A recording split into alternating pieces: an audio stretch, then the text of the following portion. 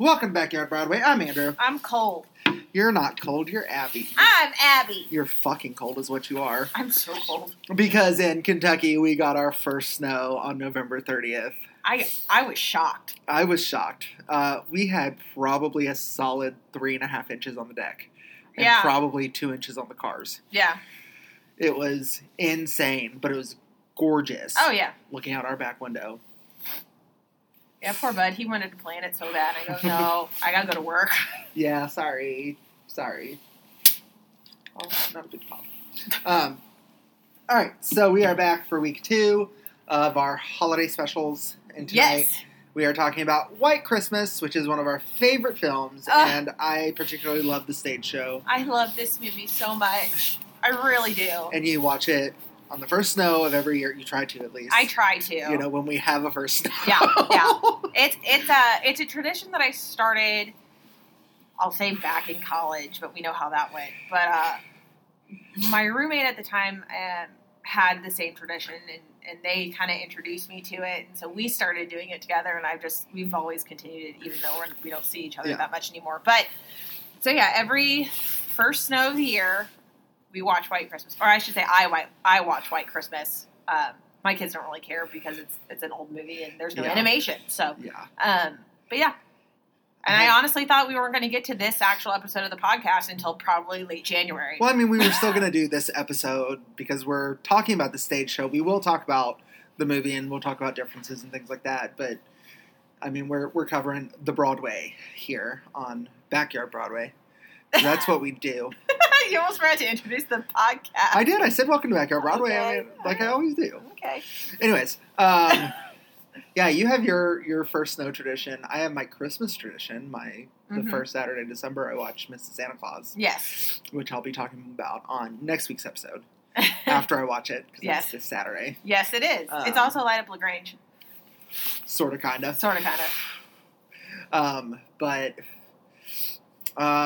so we're kind of going to get I wish I could talk right now. So basically what's going to happen is you're going to go over the Broadway and I will help with the movie. Yes, but we're going to combine my holiday musical film with our talk because White Christmas is a musical holiday film, and I'll save Jingle Jangle for next week, or for the week after next. Oh, okay. Mm-hmm. Because I did watch it. It was really cute. I think you should watch it. Oh, okay. But anyways, so White Christmas on stage.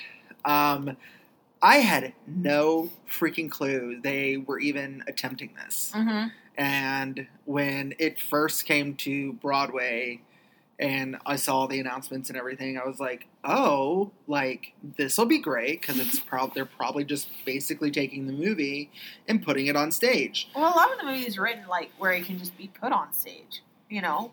It's kind of like the style of that movie. It's very... What did my fiance just order on Amazon? Anyways. Oh, God. But you know what I'm saying? Like, it kind of lends itself to that. So it did not come to Broadway until 2008, but it had its first production at the Muni in St. Louis in 2000. And then it had a tour in 2004, which I don't even remember if that tour came anywhere near here. I know after the initial Broadway run, it came here. Uh-huh. The second time... it came here. It didn't come here. It came to Bloomington. Mm-hmm. And the maid was played by Lorna Luft, Judy Garland's daughter. Oh. That played Paulette. In Grease 2. Oh. I was like, that's not her name. Paulette in Grease 2. Why did I just forget her name? Oh, my God. The housekeeper? Yes, the housekeeper. Martha. I don't think that's what it is in the movie. I don't remember what it is in the movie. I thought it was like, it started with an E in the movie. I thought it was like Emma or something like that. No, maybe that was the granddaughter. No. Fuck. We can look it up. I just watched it! I know you did. Shit. So, yes, like I said, it premiered in 2000 at the Muni in St. Louis in July. Christmas in July. Because they do a summer season. They don't do, because it's an outdoor amphitheater, they do a season throughout the summer. They don't do a full year-round season, so it premiered in July.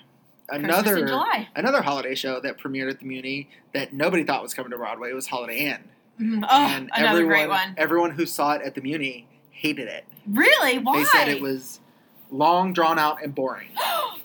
Wait, White Christmas or Holiday Inn? Holiday Inn. Oh, even with the buckets? Even with the bucket. Oh I don't know if the buckets were in it. And well, no wonder it was boring, and they needed the buckets. That one did come. Okay, but we're not talking about Holiday Inn. No, we are talking about White Christmas. We have to save some material for that episode. Yes.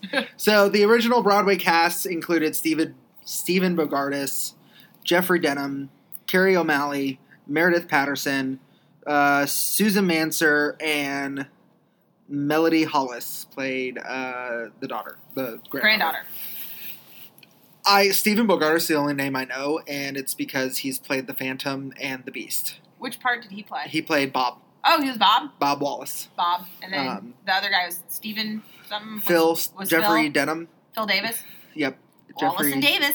Jeffrey Denham, which I've heard his name before, and I was like, I remember initially when I first saw his name, I don't remember what show it was attached to, but I was like, Jeffrey Dahmer? No.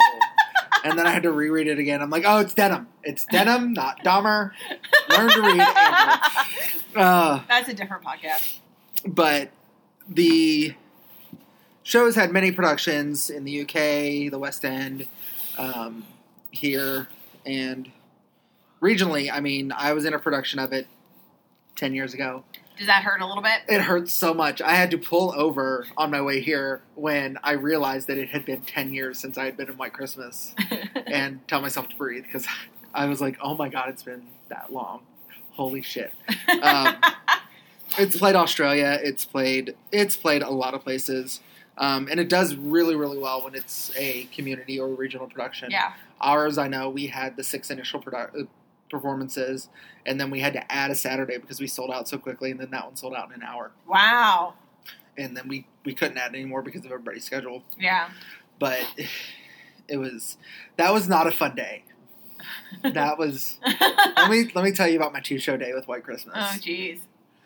So I still had to go to work at 5 a.m. at Arby's. Oh no. That Saturday. Oh no. And got off at 1 o'clock.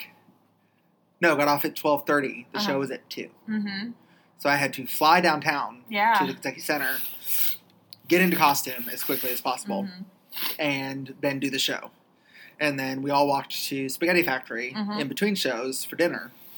And I was like, I've got to have pasta, I've got to have carbs to keep me going because I'm so flippin' tired because we had a show Friday night.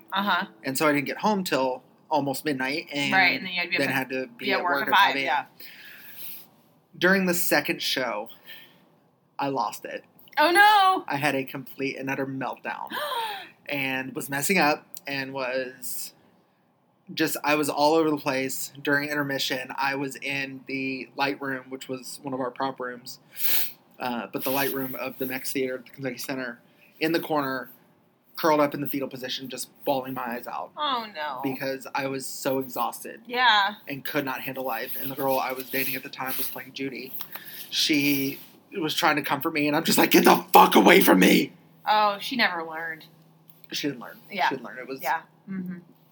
not pretty. And then during the Act 2 opener, it's a rehearsal scene, which we'll get to when we do the full cast album rundown. I fell because the general is running after Martha through the rehearsal to get the bills from her, the overdue bills, and he bumped into me, and I went down on my ass, which of course set me off again, but I'm like, I'm in the middle of the frickin' second act. I can't lose my shit. Right. And so I just got up and acted like it was part of the show, in which half of my work people were at this performance. And they were all like, oh my God, he fell. Was he supposed to fall? And then after the show, they were like, oh my God, that was the greatest fall ever. Did you hurt yourself? Like, how many times did you have to practice that to get it right? I was like, that was the first time I ever fucking did it. And yes, I hurt my fucking tailbone. It hurt. Oh my God. But I got up and I danced, and then I tap danced some more, and it was... There's a lot of tap dancing. Yeah. Was it the Act 2 opener or was it the Act 1 finale? Anyways, we'll get there.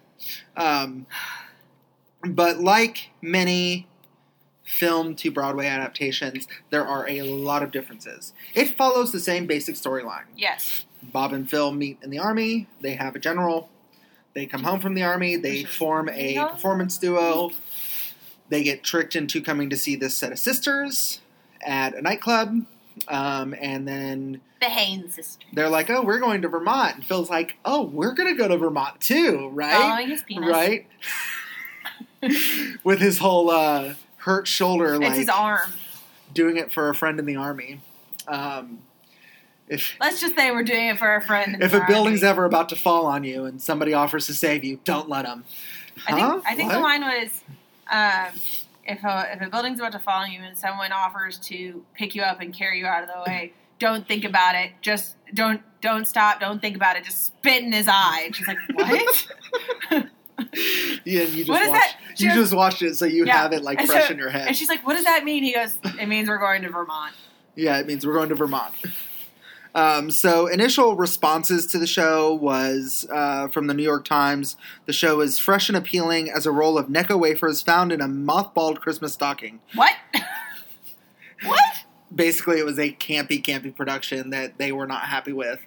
But Oh. because it was a Christmas show and it pleased the audiences, it was fine, is basically what that says. That is not what that says. That said that it was crap.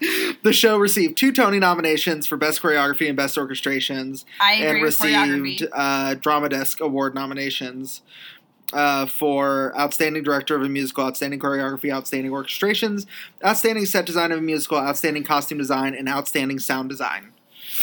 So, I agree with choreography. I mean, it had quite a few good... What was I just... Moments? I completely... yes. Actors, choices, scenery. It clearly had costumes, things going for it because it choreography, was nominated for things, is where I was going with that. singing, songwriting. I'm so old. Like, what the hell I'm just trying to happened help to me? you out. I'm trying to find where it said. I believe in the original Muni production, Shrek, Brian Darcy James played Bob. Oh, really? So let's get into it. Let's do it. 'Cause I just watched the movie. Yes. So, of course, the overture starts, and everybody knows exactly what's about to happen. You're there to see White Christmas, but once you hear that overture, you're like, oh, and it takes you back to the first time you ever saw the movie. Oh, the movie's so It good. does.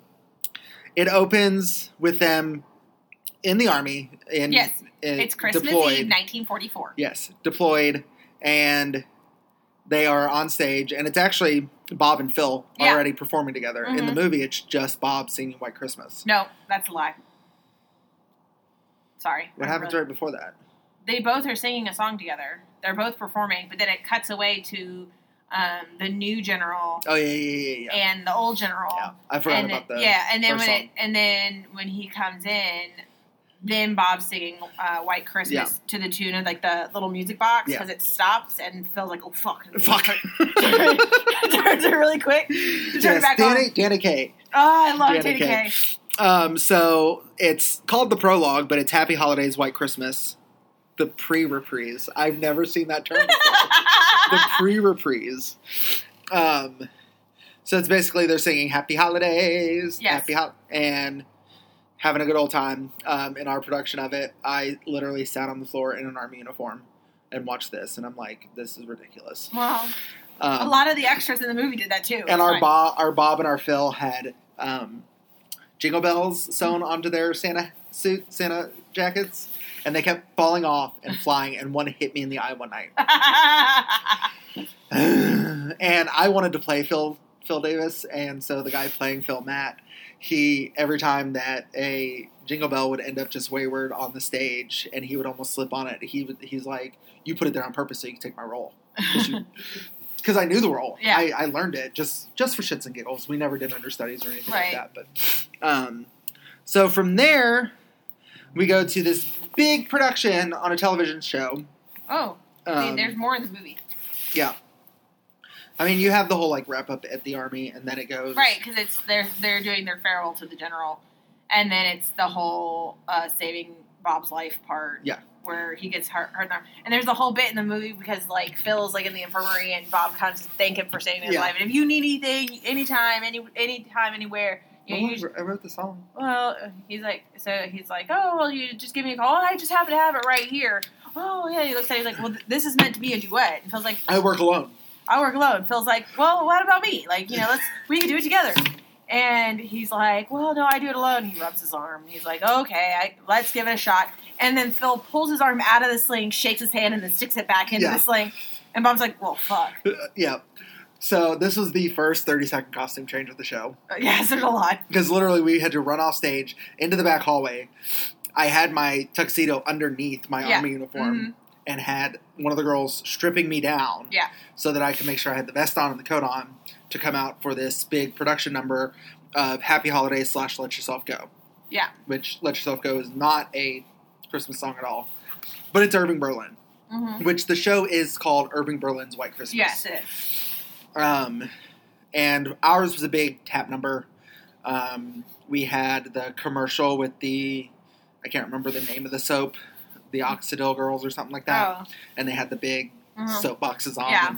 That was a fun costume change because they had less than 30 seconds. In the movie is like cutaways, like of their careers kind of building up since they got out of the army. And they sing in that cutaway. They sing bits and pieces of everything. Yeah, they do. Which nobody remembers that Heatwave is in the movie. We'll get to that in just a moment. How Heatwave ended up in our production. We'll get to that in just a moment. So big tap number. Now, mind you, the Mex Theater is a small black box theater. Yes. So the audience is literally on stage. Yes. The front row of the audience is on stage. Yes. This asshole decided to have his feet spread out as far as he could in front of him. And our big tap number, you all can't see this, but Abby's going to see it. Oh, yay, I get dinner and a shower. Because you can hear it in the music when you listen to it. It goes, da-da-da-da-da-da-da. So our tap step was a step kick. Oh, yeah. Oh, no, you told me this story. Yes. And kick, and I kicked that guy twice because he did it again 5 minutes later toward the end of the song, and we had the same dance step. No, and you told me didn't about that. Fucking learn your lesson. Move your damn legs. I remember you told me that story.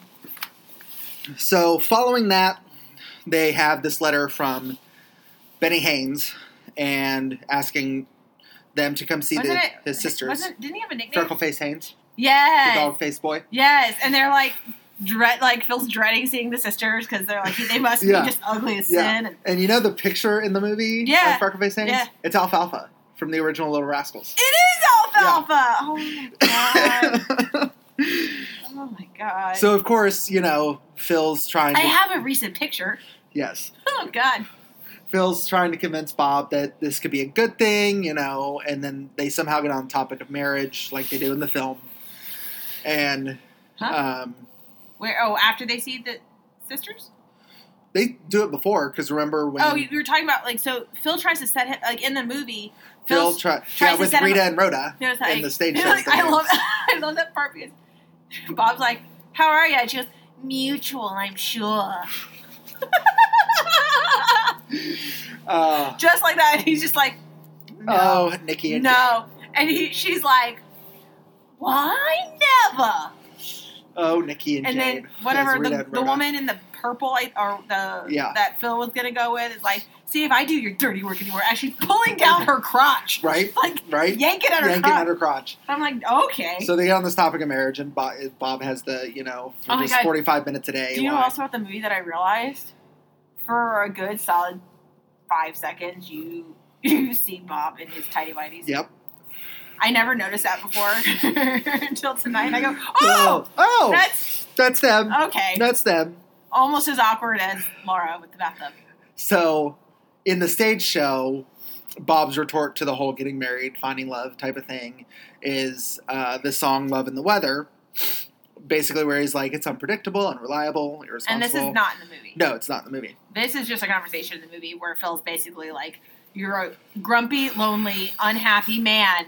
Basically saying he needs to get laid. Yeah. Because when Bob is unhappy, Phil is unhappy. Yes. AKA when Bob doesn't get laid, Phil can't get laid because they're just working constantly. So they get so Phil's just like, give me 45 minutes a day. Well, and Phil's trying to convince him to actually take a vacation. Yeah. And Bob's like, no, we got to go to Europe. We got to do this and that. Phil's like, come on, all you do is work. As they're stripping through this whole scene in the movie. So, and in the stage show as well, they are changing their clothes. But on the opposite side of the stage is the Haynes sisters getting ready for their act. And so Betty and Judy are having the same conversation about love and marriage. Yeah. And Betty is the exact same way. Like, no, it's unpredictable, irresponsible, which is all part of the song, Love and the Weather, which is one of my favorite songs. And in the movie, it's like Betty's like, or Judy calls Betty a mother hen, watching out for her little sister and things like that. And Betty basically like, well, until that perfect guy comes along for you that I know can take care of you, I'm going to be mother hen for a little while. Yeah. So this leads us into Sisters. Sisters. And we found pretty darn close replicas of the blue dresses. With the feathers? With the feathers for our production. Yes. I tried to get one of the dresses when As Yet shuttered, and they gave away all their costumes. But somebody wanted both of them, so. Yeah. Anyways. But we have their production, or their performance of it. And then the whole sitting. Me and my sister, and you gonna sing through the whole thing? The sister that comes between me and my man. Dance break! Dance break. Which is a much bigger dance break in the stage show. We only had so much time in the movie. And so then they sit to talk to Bob and Phil. Boy, girl, isn't this nice? Isn't this cozy? Isn't this cozy? Boy, girl. And you realize Phil is not a ladies' man. No, he's not. He's by any means. Awkward AF. Like, you remember, like, in the movie, and I don't know about the stage show, but in the movie, the way he gets on the topic about asking Betty about, like, settling down and having kids, was he talks about how he read an article about dental floss and children. Yes. And then it segues into, like, kids are nice, Betty. Like, do you like kids? Do you ever think about having kids or settling down? She's like, well, I guess so. I mean, oh, isn't that nice? Yes. And Bob's just sitting there drinking his water, like, pushing, you're pushing. So, Judy and Phil get up to dance, and then Bob and Betty have their conversation about Judy playing an angle. Yeah. And everybody plays angles. Well, that's a pretty cynical point of view, don't you think? And that leads into the best things happen while you're dancing between Phil and Judy. Which is it's a big dance number in the movie. It's a big dance number. It's a big dance number in the stage show. We cut it down from 7 minutes to 5. Yeah. I mean, it's a big dance number in the movie. I mean, they get up on a boat. Yeah. And soft shoe on a boat. If you've seen the movie, you'll notice that Phil is in a gray suit. Yes. With matching gray shoes. Yeah, because those are his tap shoes. And the couple of times you see him, the socks are the exact same color, so it would make his legs look longer and look more fluid as he was dancing. Oh. I've got all the fun tidbits. I thought it was just because they were his tap shoes. Yeah. Well, no. I mean, because he's wearing the black ones at the end. Oh, yeah. Mm-hmm, So, then, it's not the same in the stage show. They're not running from anybody. Oh. Which, in the movie, that's such BS. Because they're like, the sheriff's here to arrest you two. Why? Oh, our landlord said we burned a hole in the rug and wants us to pay $200. They're going to arrest you for not being able to prove that you burned a hole in the rug for $200? Clearly the sheriff was really upset about it, too. And the fact that it's 1947, no, 49. No, it's the 50s. Is it the 50s? Oh, yeah, 10 years later. I keep forgetting about that. It's at the end, the 10th anniversary. It's 10 years later. It's 1954. 1954. $200? No, that's a little extravagant, don't you think? And they're being arrested for not paying it because they didn't do it. And then, like, it cuts to, like, they're trying to, like, get him away or whatever, and they're like, just buy some time, whatever that dude's name, the guy who owns the club. Yeah. And so the guy's, like, in there with the sheriff and the landlord. You can tell the sheriff is really concerned about catching these two, as he eats his steak and his potato. Crazy criminals. Because he's literally just sitting there eating, not giving two shits. Yeah. And in the stage show, Phil sends the girls out the window, and they're like, what do you have to gain from this? And he's like, 45 minutes all to myself. Yeah, that's in the movie. But that's. But I wish the stage show had the same thing in the movie that they added into the movie. That wasn't originally part of the movie. It is in the stage show. Oh, it is? I don't remember why the girls leave first, but then, yes, Bob and Phil come out and do Sisters. Well, because the reason why they go on is to buy the girls more time to get away. Well, in the movie, but I don't remember in the stage show why. But yes, Bob and Phil do Sisters.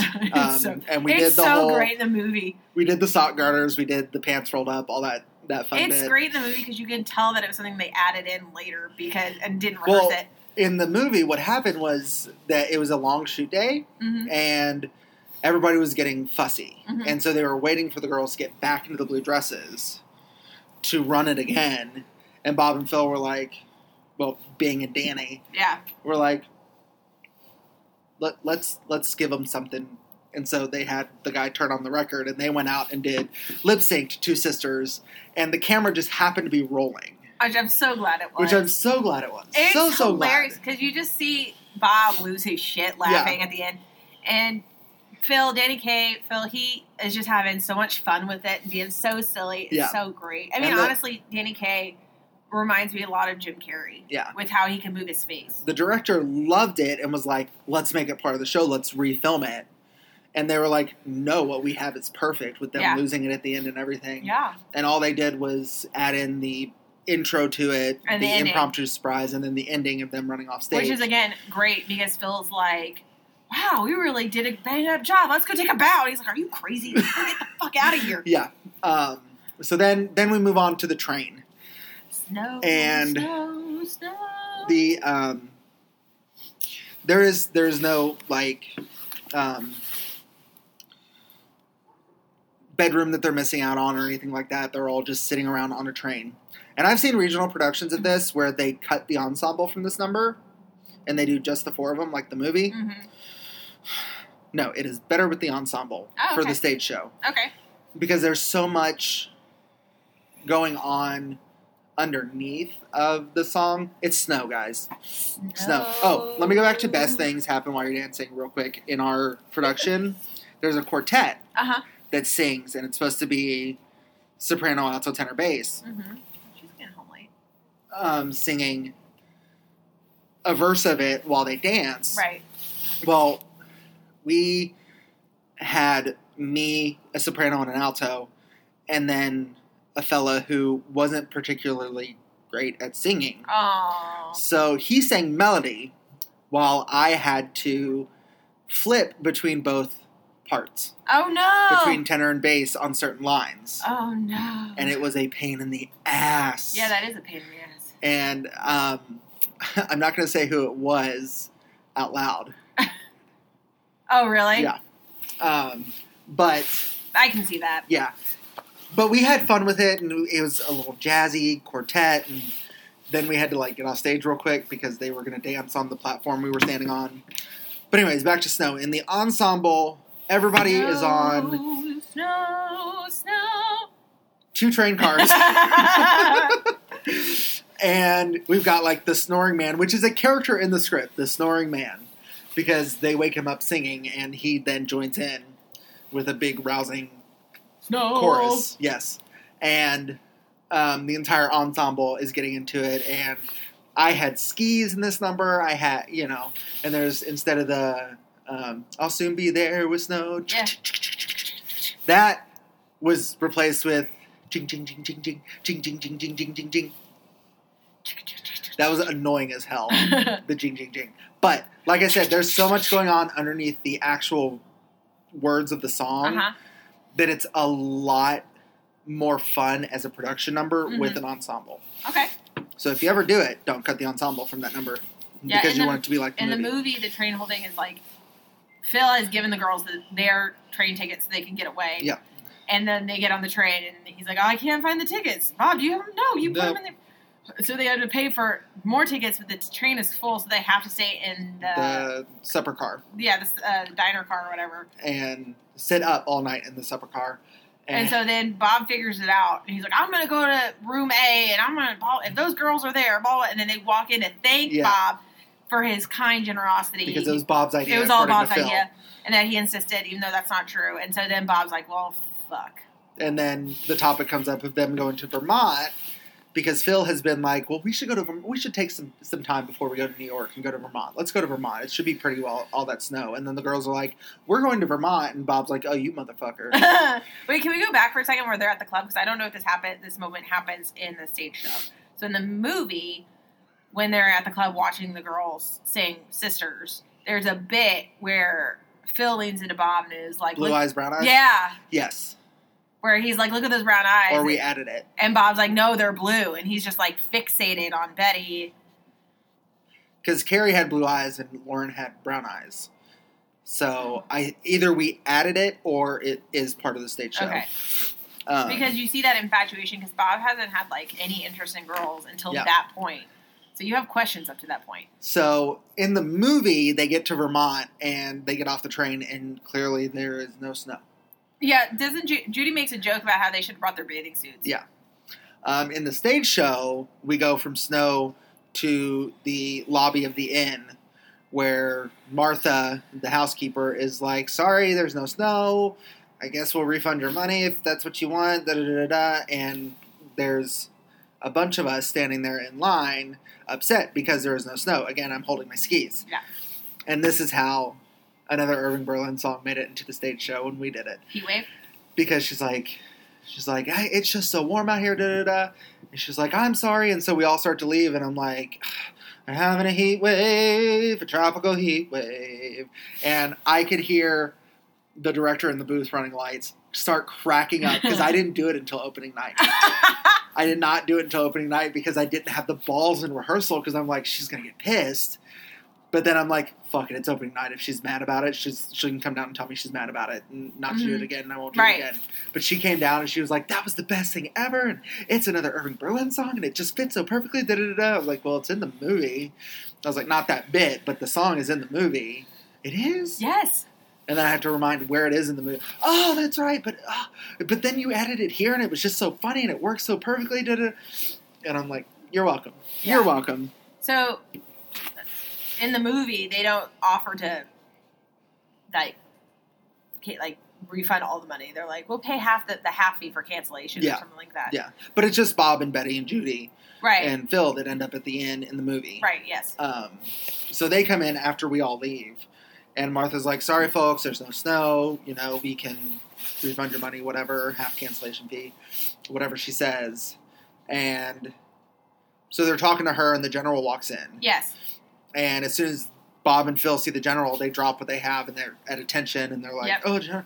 And the general's like, oh, shit, I thought I'd never see these fuckers again in my life. Basically, because that's basically the look on his face. Yep. And I loved Howard in this part. He was so funny. I loved Howard, period. Like, he had the sternness when he needed to be the general, but then he was so funny. He had great comedic timing throughout this entire show. Well, it's your show that I need to go by. So the general, you know, basically leads the girls off. Right. And is like, hey, let me go show you to a room. Well, and doesn't he, like, say, like, we'll pay you the full fee. Like, you stay, even if it's for us. Yeah, because they're still going to perform at the end, even if there's nobody there, and it's just for them. So he goes off to show them the rooms, and Bob and Phil stand there talking to Martha, asking, well, you know, how do you end up here? Da, da, da, da. And this leads into, what do you do with the general? And she's like, when the war was over, there were jobs galore. Well, then that's in the movie, but that's for the end. Yeah, that's for the end. But Martha sings it in this, and that's when Bob and Phil get this genius idea. Let's bring our show up here. Mm-hmm. Let's do our let's do an out-of-town tryout up here. Yeah. Like, there's nothing else going on. You've got plenty of rooms. So let's bring everybody up here. And see if we can bring more people into the inn.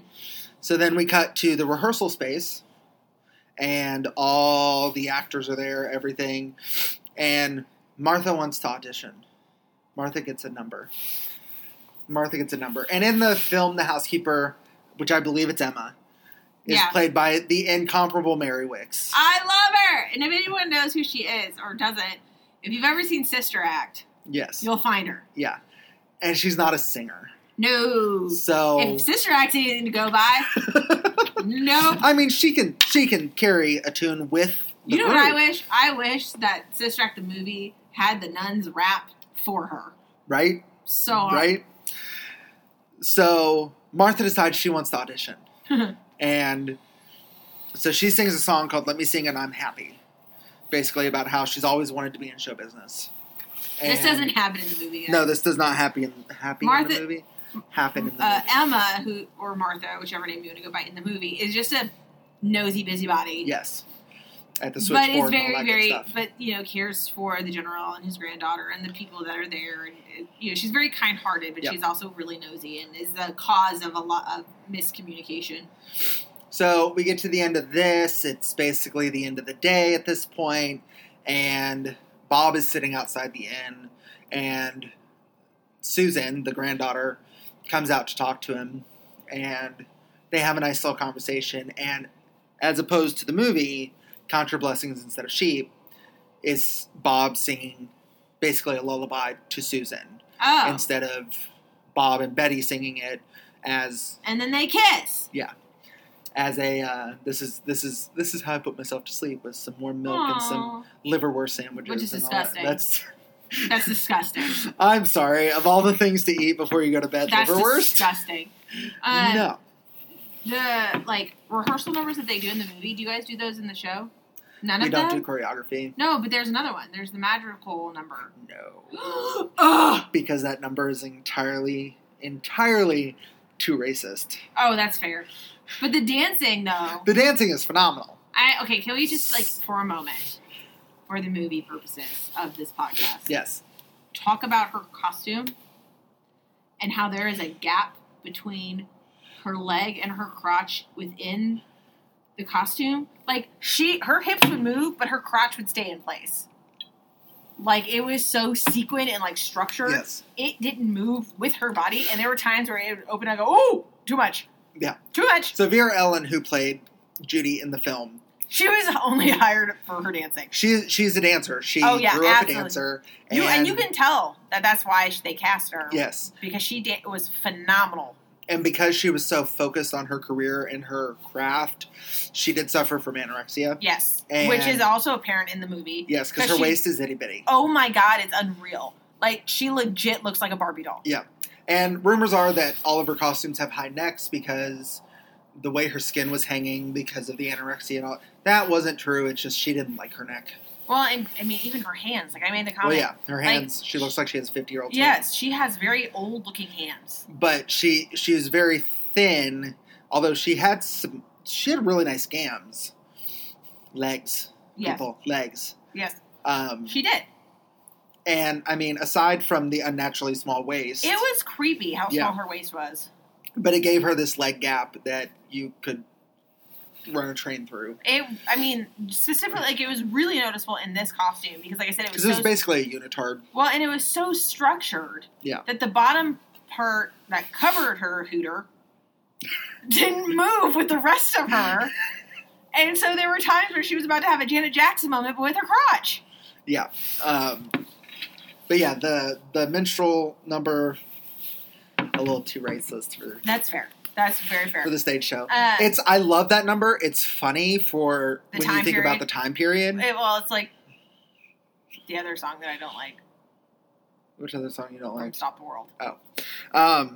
But after Count Your Blessings, we go into the first rehearsal number, which is Blue Skies, which is also in Holiday Inn. Yes, and it's mentioned in the movie. Yeah. Because at the end, when she's like, I don't want to sing the song, let's do Blue Skies. Yeah. So we do a full-on huge dance production number of Blue Skies, and this is when I fell in that one performance. Was there only one rehearsal number that you guys do, or is there multiple? 2. Well, because there's 2, song rehearsals, and then they do the dance one in the movie. 2. There's 2. Oh, Sisters Reprise doesn't happen till Act 2. It's not in Act 1. With Bob and Phil. Oh, no, it's in Act 2. I forgot about that. It's in Act 2. The movie, it's right after. It's during the rehearsals. Oh, okay. So in the movie, the rehearsal numbers are the Madrigals dance or song, and then they do a song called Choreography, which should have been in the show. Stage show. It should have been. It should have been. It should have been. Because it's this... The theater. The theater. Whatever happened to the theater? So it's literally it's Phil and some ensemble members, and it's very much I can't think of it. It's very movement based. Yes. I can't think of the type of dance it's called. Interpretive dance? Yes, thank you. Interpretive dancing. It's very much interpretive dancing. At one point, the ensemble members come toward the camera and go off. Yeah. And they're all making these faces at the camera. And Phil has his eyeliner. Yes. And it's a song about how entertainment basically has gone from this classic theater, Shakespeare, the interpretive dancing. Now I'm going Music Man in my head. And how it's become just noise. And it cuts, and it's another ensemble member and Judy, and they're doing a much more in this time period, modern dancing. Yeah. But then toward the end of this dance, and this is what I love about it, is how Phil, who's representing the classic theater, and Judy and this other guy represent more modern time with their dancing, blend together at the very end. And then that's how the number ends. Yeah. And I really like that interpretation of theater and entertainment as a whole, where there is a place for the old, there's a place for a new, and there's a place for it to blend together. Yeah. And it makes me think of you. As it should. As it should. Eyeliner, winged eyeliner and all.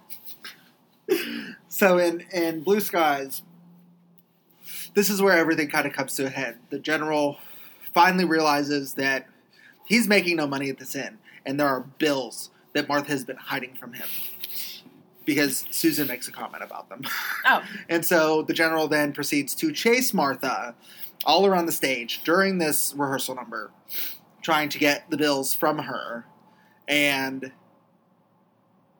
it kind of just, the number ends. And that's the end of Act 1. There's something between the general and Martha, and then the number ends. And that's the end of Act 1.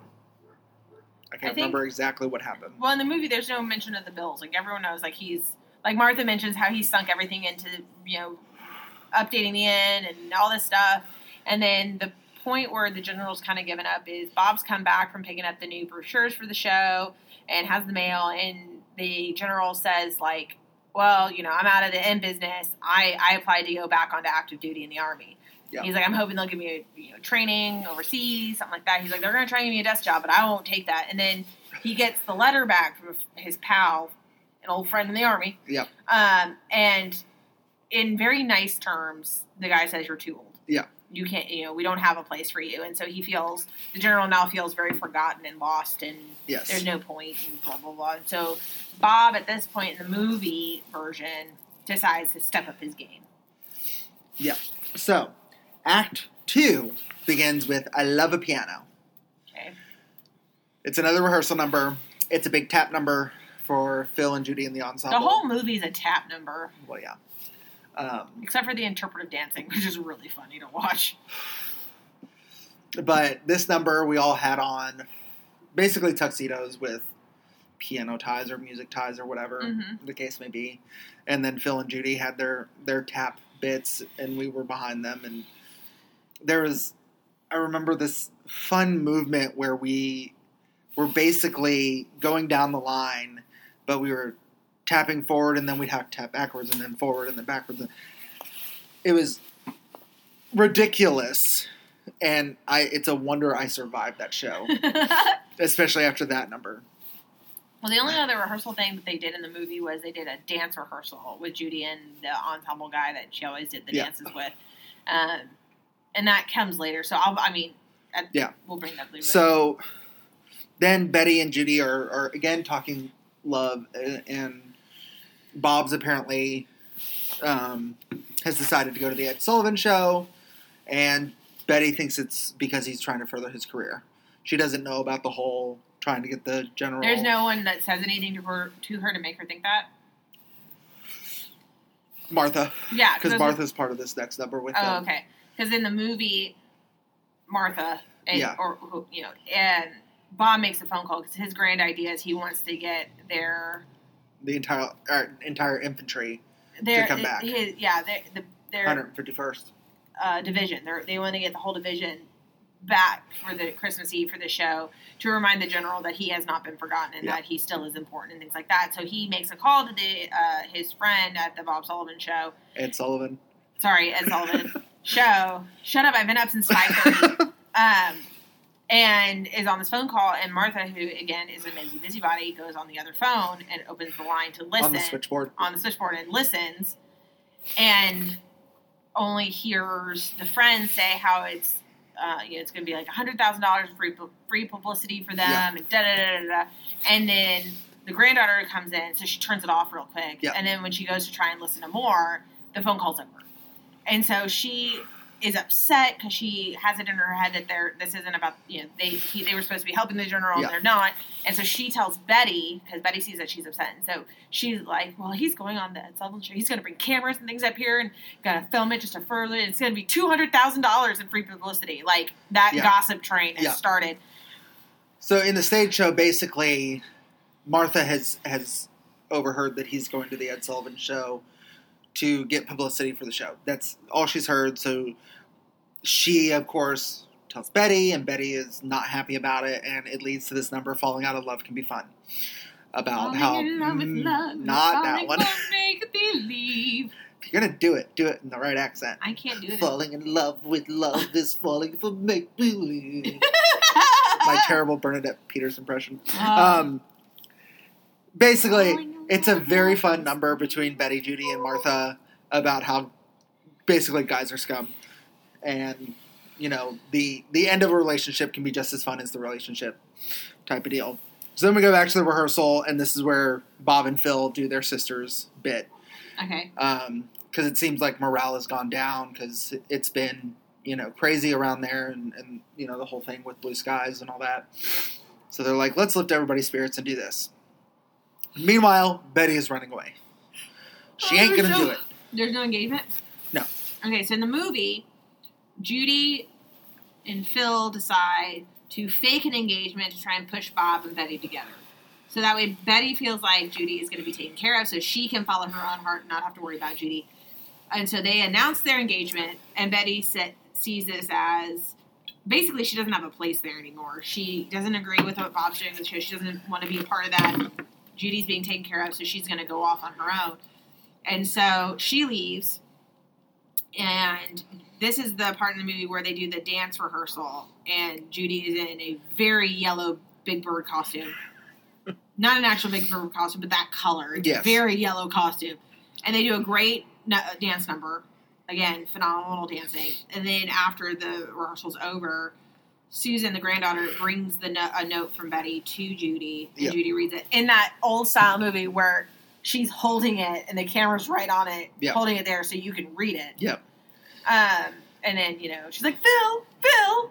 Yeah. You know, so, and then, they do this, and Betty's left, and, yes, Susan does bring in the note, so they all find out at the exact same time that Betty has left, and Bob's like, no, this isn't right, where would she go, da-da-da. Well, in the movie, Bob finds out because he sees her at the train station. Yeah. And they have a very touching moment where he's holding onto her hand as the train's moving, and he's like, but if I said something or I did something, she's like, no, I have to go, Yeah, that's not in the stage show, because she's just like, fuck you.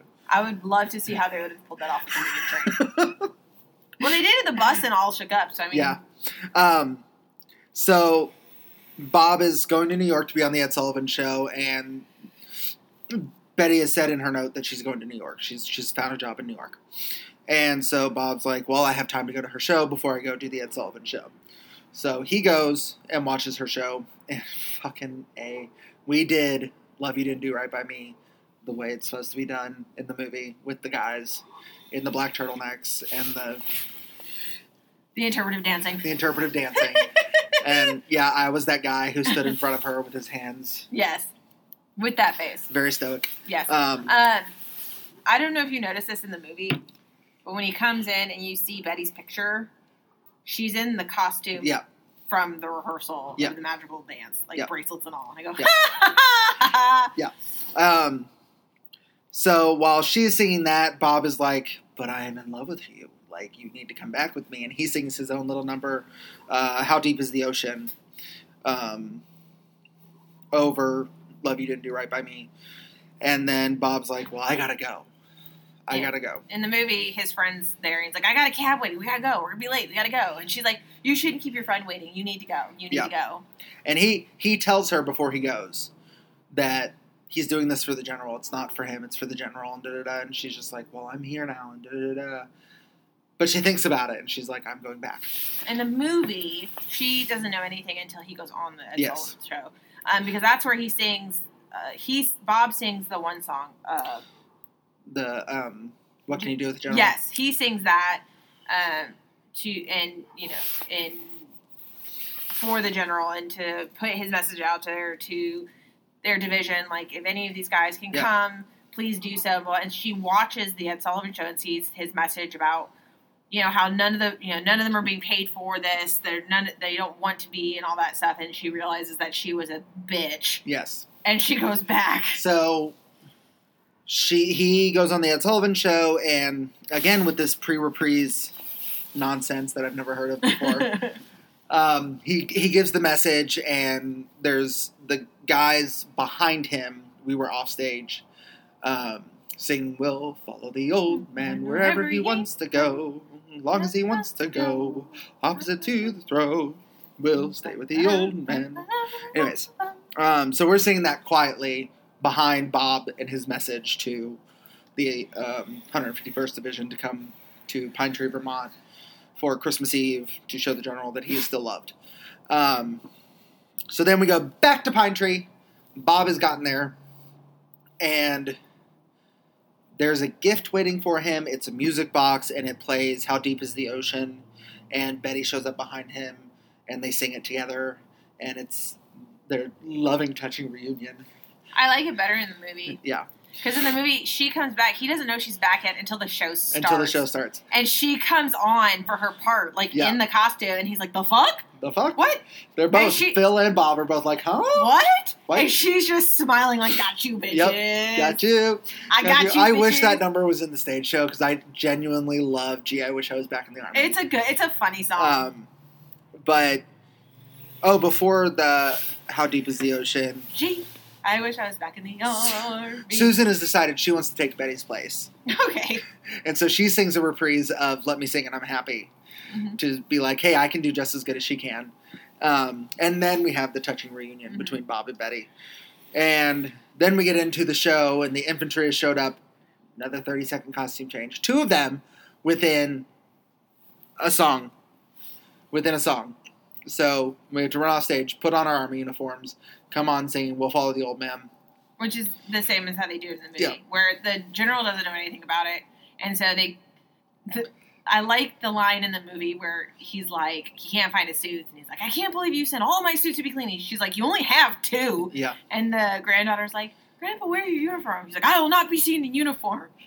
And they kind of get into it, and he's like, I did perfectly fine before you came around," to Martha. And Martha's like, "Yeah, but it took 15,000 men to take my place." And she storms off, and I'm like, "Bitch, yes." Which that moment is in the stage show. I love that moment. So we all come out singing "We'll Follow the Old Man." Yeah, so he comes out, and they're all clapping for him, and he's just like in awe of how many people are there and see, and then they start the song, and the whole division is coming. Well, not the whole, but as many as that they could get. Yeah. Come down in formation, basically, and then part the Red Sea.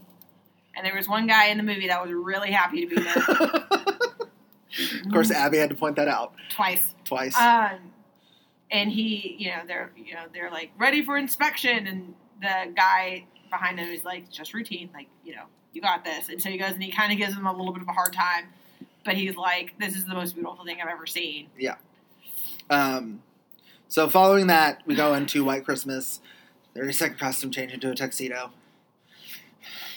So the snow you don't see until after this? No, you see it during this. Oh, yeah. Mind you, we're in the inn performing, singing White Christmas. So in the movie, they show it before White Christmas. Yeah. They open the door, and there's just one. That must have been a blizzard. If there was no snow when everyone arrived, they sing one song, and then all of a sudden there's at least 4 feet of snow. Yeah. I'm like, well, shit. So in the stage show, Bob makes the comment about how, hey, yeah, we know there's not any snow up here right now, but in the spirit of Christmas, we all sing White Christmas, and it starts snowing. Fucking soap machine.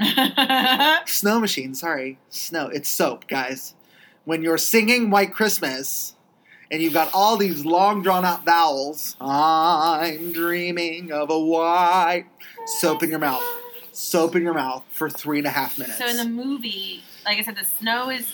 You see the snow before and after. So, like, at the end, toward the end of the song, the backdrop for their show raises up, and the barn doors are open. Which, in the movie, like, when we were watching it, though, you were like, oh, yeah, it's because the entire back of the barn can just raise. And I was like, no, like, then there's the... But if you look at it, because it's a screen behind there, the stage goes, and you can tell where the screen goes below the stage, so it doesn't look like the barn doors. Yes. I know it's supposed to be the barn doors are open, but because it's not. Because you see the opening of the barn door.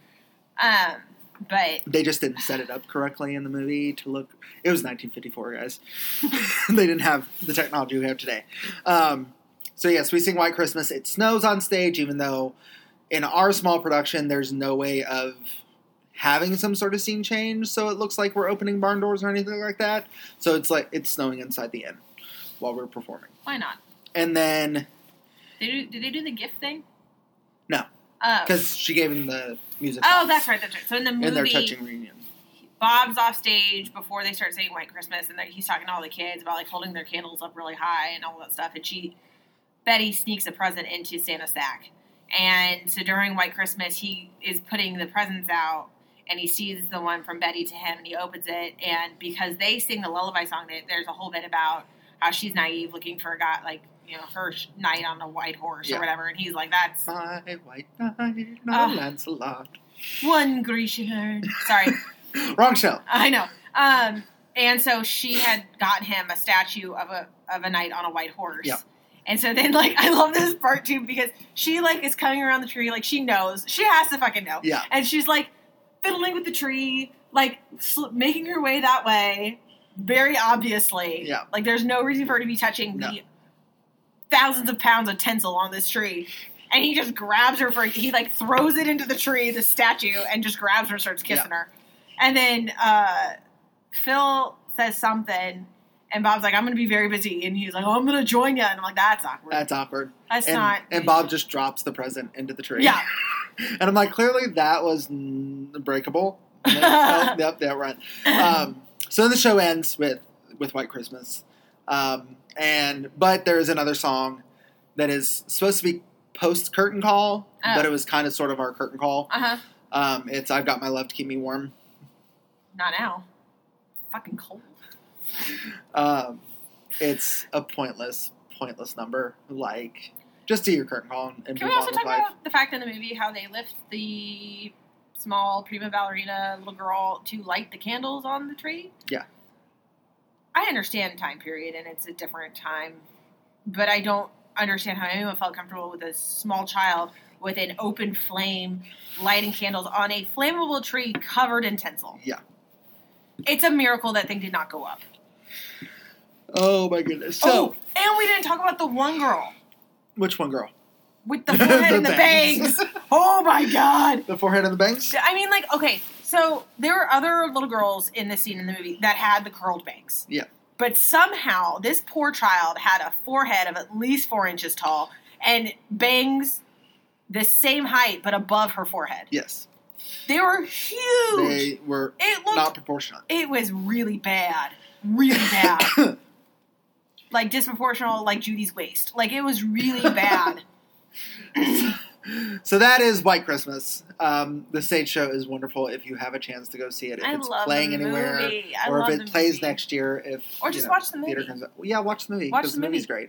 I love the movie. But yeah, the stage show is just as good and it's just as nostalgic as the movie. Yes. Like, I mean, I think they did from what you said, I think they did a really good job of keeping that nostalgia and keeping with as true to the movie as they could. And I mean, when the tour first came through here, I had a lot of trepidation about going to see it. I was like, but the movie is just so classic. It's great. It's wonderful.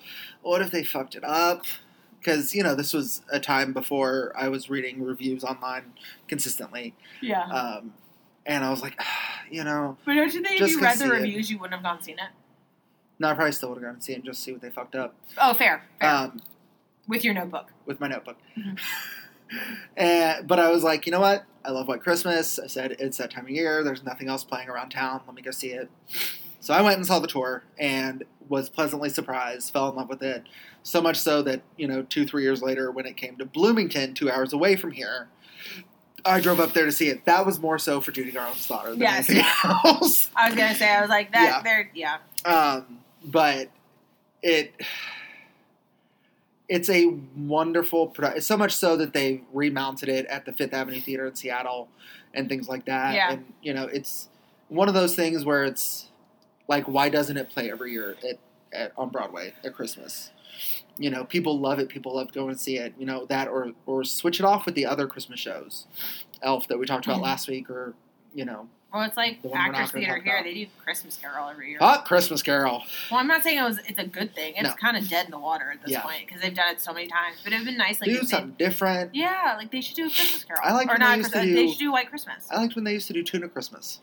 That show's hilarious. Anyways. But yeah, White Christmas. So we kind of covered the musical film portion of this episode as well as we talked about the stage show. My Broadway-related News. holiday album Oh, is the Jersey Boys Season's Greetings album.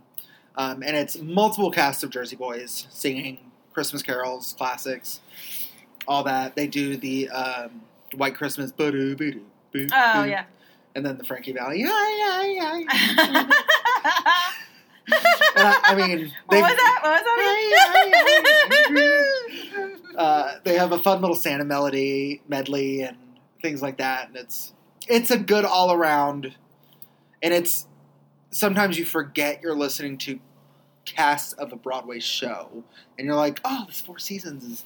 I really like this. Oh wait, it's not actually the Four Seasons. Yeah. It's Jersey Boys. Oh, okay. But yeah. I mean, I'll just go ahead. We've got time. I watched Jingle Jangle on Netflix.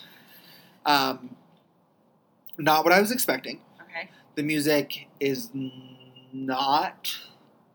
does not correspond with the time period of the show. Okay. It's more modern, up-tempo. Mm-hmm. It's a mostly black cast, Okay. which is wonderful. Mm-hmm. And it's really well done. Felicia Rashad's in it, and Anika Nani Rose, Forrest Whitaker. And they've got a lot of talent going on. Some great dance numbers. It's a little slow moving at first. Mm-hmm. But then once you really get into it, you're like, okay, this is I like this. I really do like this. And there's this number where Forrest Whitaker's character has basically become a recluse because he's an inventor and somebody has stolen his book of invention, stolen his magic, basically. And so he turns his inventor shop into a pawnbroker shop and keeps the lights off. And he's got this mail lady in town, my trump card in Cards Against Humanity, the sassy black woman. And she's like, oh, come on, and she's got this big brassy number, and it's a whole lot of fun. And, I mean, there are moments where you're just like, oh, but then there are moments where you're like, oh, my God. So I highly recommend Jingle Jangle for something different. Right. It's not your run-of-the-mill Christmas film. It's something different, and I think you would like it or you would absolutely abhor it. So you should watch it and let me know what you think. So that made me think of this Netflix movie, and I don't remember the exact title of it. I'm trying to think. So you know how they have like the Cinderella story series like movies? So it's one of those. Oh, but the it's holiday like, one? Yeah, but it's a Christmas one. Have you seen it? I haven't. I've seen the screen of it on the. Oh my god! So first off, the quote unquote prince in the movie. You remember Wizards of Waverly Place? You remember the werewolf boyfriend? It's him. Okay. And so the main girl is, dad's passed away, lives with wicked stepmom and her two stepsisters. The one stepsister is does a vlog and all this stuff, and then the other one is basically an idiot. Is it a musical like they tried to do with the Selena Gomez Christmas or Cinderella song? Yeah. So they're singing in it. Okay. The main girl is an aspiring songwriter. It's her dream to be a singer and perform her songs and things like that. And she works at a Santa village as an elf because she loves Christmas. And all of their, they have, an elf show that her and her friends do that work there, and she's written all the songs for it. And so she sings these her Christmas songs.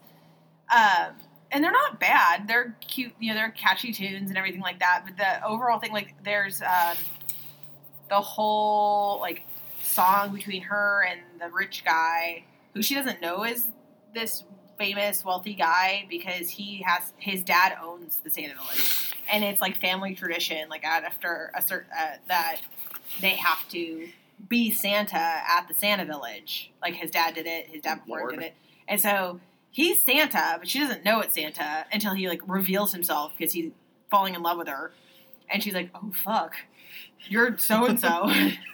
And so they have, like, this whole number between the two of them, you know. And it's the cheesiest thing I've ever seen because, like, there's a whole part where they're, like, she, like, runs up on top of something and she jumps and she's clearly on wires because it's a gap, like, from my chair to the end of my porch. And she just floats over it and lands very nicely. And I was like, this is awful. Like, all of the Cinderella stories since the original have been awful. The original I love. I like the music though, like with the Selena Gomez one. Like, I like the music, but I mean, I'm not going to be like, oh my god, I love this movie. No. Like, no, it's whatever. I really liked the original one because it was a fun new at the time take. that it came out. It was a take. Fun retelling. Yeah. And then they decided that they're going to do 457 sequels. Yeah. But it's it's the exact same story. 3 now? Three or four. But it's the exact same story over with and over a again. tweak here and there. Yeah. I mean, this actors. is, the wealthy guy, his dad owns like a chain of hotels or something like that. And he's not in the music business like the Selena Gomez one. Like the other one's like a famous singer. He's not a famous singer, but he wants to manage. He wants to be a band manager. Like that's what he wants. He has a passion for music, but he doesn't want to perform. He wants to manage bands, and he kind of already has a few and things like that. And so it's bad. Like the lady that plays like the wicked stepmom. Oof, she's creepy. Is it anybody? I don't know their names. The one girl that played the stupid stepsister, she did make me laugh. Especially when they sneak themselves in, like they get themselves invited to like the big Christmas party, which is like the ball for Cinderella, right? And the one they go in there and the stupid stepsister basically has in her head that to fit in with all these rich people, she has to have a British accent. And it's a really bad British accent. That's awful. And then her sister, who is like not smarter one, but you know, is more like the favorite of the moms. She was like, "Oh, so-and-so has an accent. I should have an accent too." And the mom's like, "No accents." And then they get there, and they're both trying to do these accents. Oh God! And they're just bad. And she's like, "No accents. It's just, and she the stupid one goes up to a waiter at one point, thinking that it's the big head honcho, like rich guy, the dad, and is like, "Oh, it's so nice to meet you." And the waiter's just standing there like,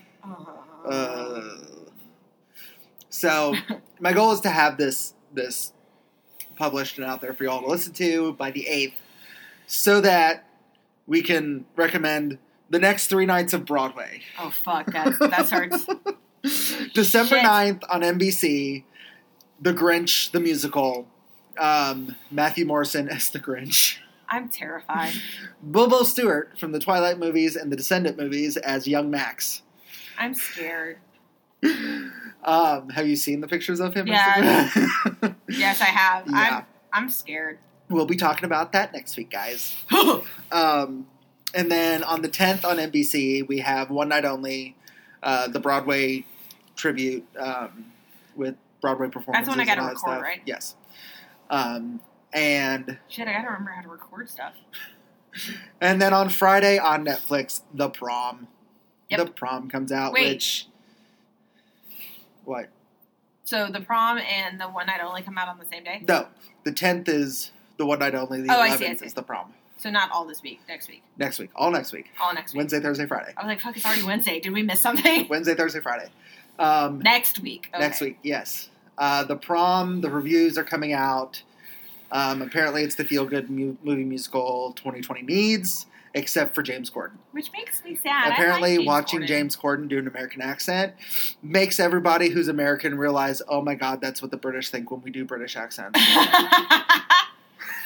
Aww, I like James Corden though. Apparently he overdoes it too much.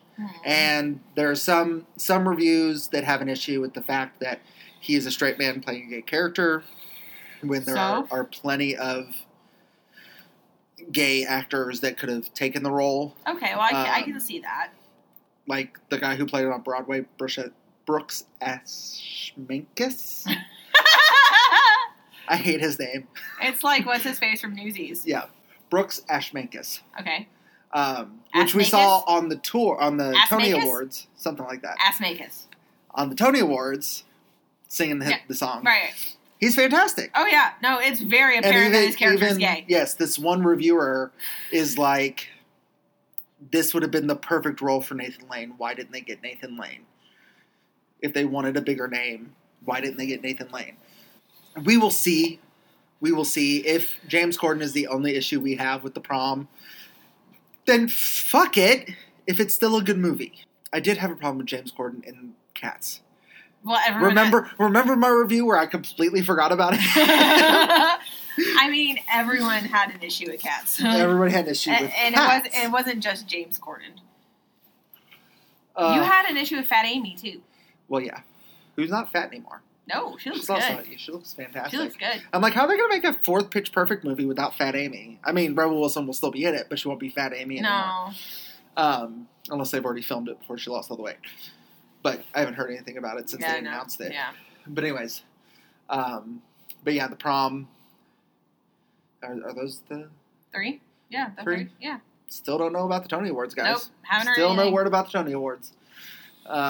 We have nominees. We just don't have a date for the awards. Maybe after the first of the year. Maybe. We'll see. Since, there's not going to be Tony Awards next year. Do you need a moment? I do. Because I understand why. Yeah. But I'm still bothered by it. And, I mean, I'm just going to, PSA, wear your mask, guys. And don't be stupid. 2 of my family members now have COVID because they decided to get together for Thanksgiving. I was a smart one that stayed home. And then 2 days later got together for my nephew's birthday, which I'm like, this is completely pointless during a pandemic. I'm not going. But anyways. London has things under control, guys. They're announcing shows opening by the end of the month. Wow. 6, and everybody's talking about Jamie. Mm-hmm. I want to see 6 so bad. Oh, no. I want to see it so bad. They filmed it in London. They were going to do a, drive-in concert version of it. It's been filmed, guys. Just give it to us. Please? Just give it to us. Please? That's one that we will sit down and watch. I'm still going to sit down and watch Diana, but... I still have Acorn TV. Can you just put it on there? Yes, because the murder mystery Acorn TV yes, please. Is where... I guess... They have other things on there. We just don't watch those. No. I almost bought you the entire Miss Fisher's collection, including the movie, on DVD for Christmas. But it went off sale. I forgot about it. Fuck! I forgot about it.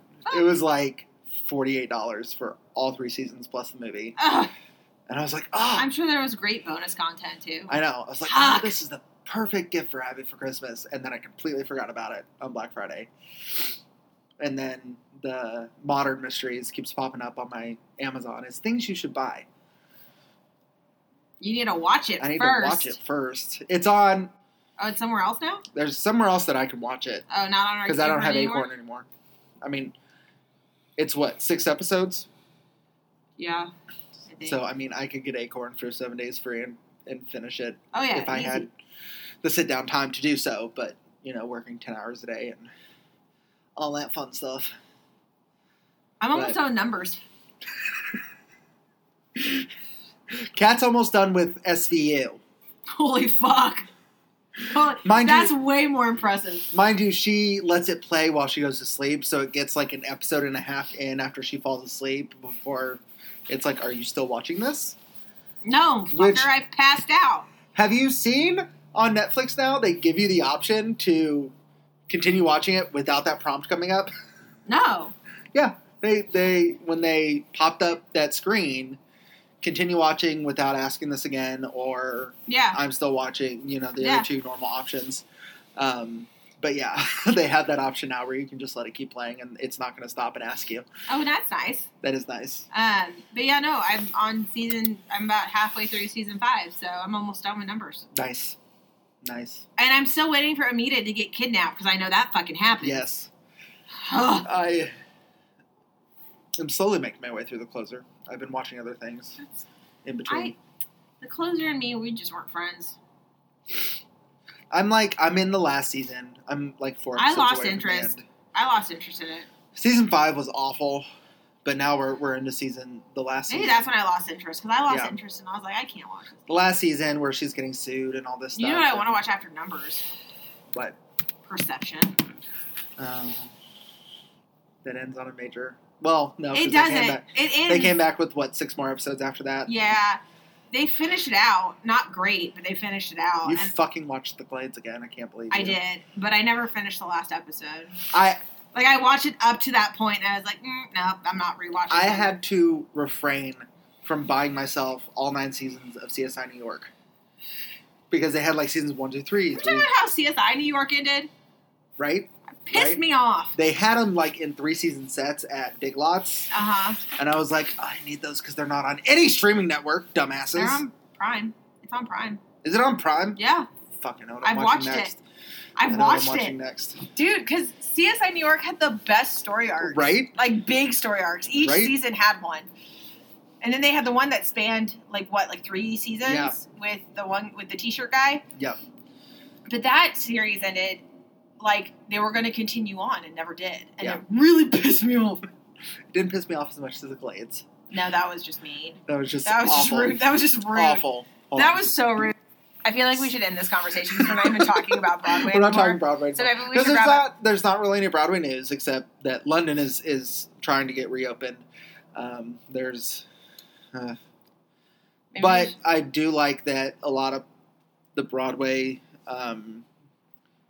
community has their own holiday catalog now. Oh. Of things they've done during COVID. Cool. Things they've made and stuff. So I ordered that catalog today. I'm like, hey, send it to me in my email. Because let's support these people. But yeah, that's week 2 of holiday shows. Ow. Next week is The Grinch. Because we will have watched it. Am I going to be really mad that you're going to make me watch this? There's a possibility. But I think overall, the show we're going to be okay with. Okay. But him, I'm right. worried. So yeah. But we will talk about The Grinch next week. And we will give you our 10-cent review of the film Don't worry, I'll version. find the one guy. Don't worry. You will. I always do. You always do. And then following that will be Holiday Inn. So, because we're going to try not to do Abby's favorite. No.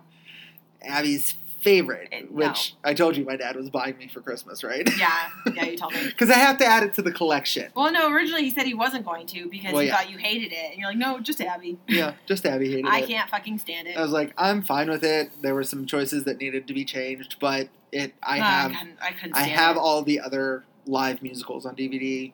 I was so pissed off after that. I'm like, thank you for making me watch this and waste 2.5 hours of my life. Well, it happens. And you watched it on your own. I did. You could have stopped at any time. But then I would have just prolonged the torture.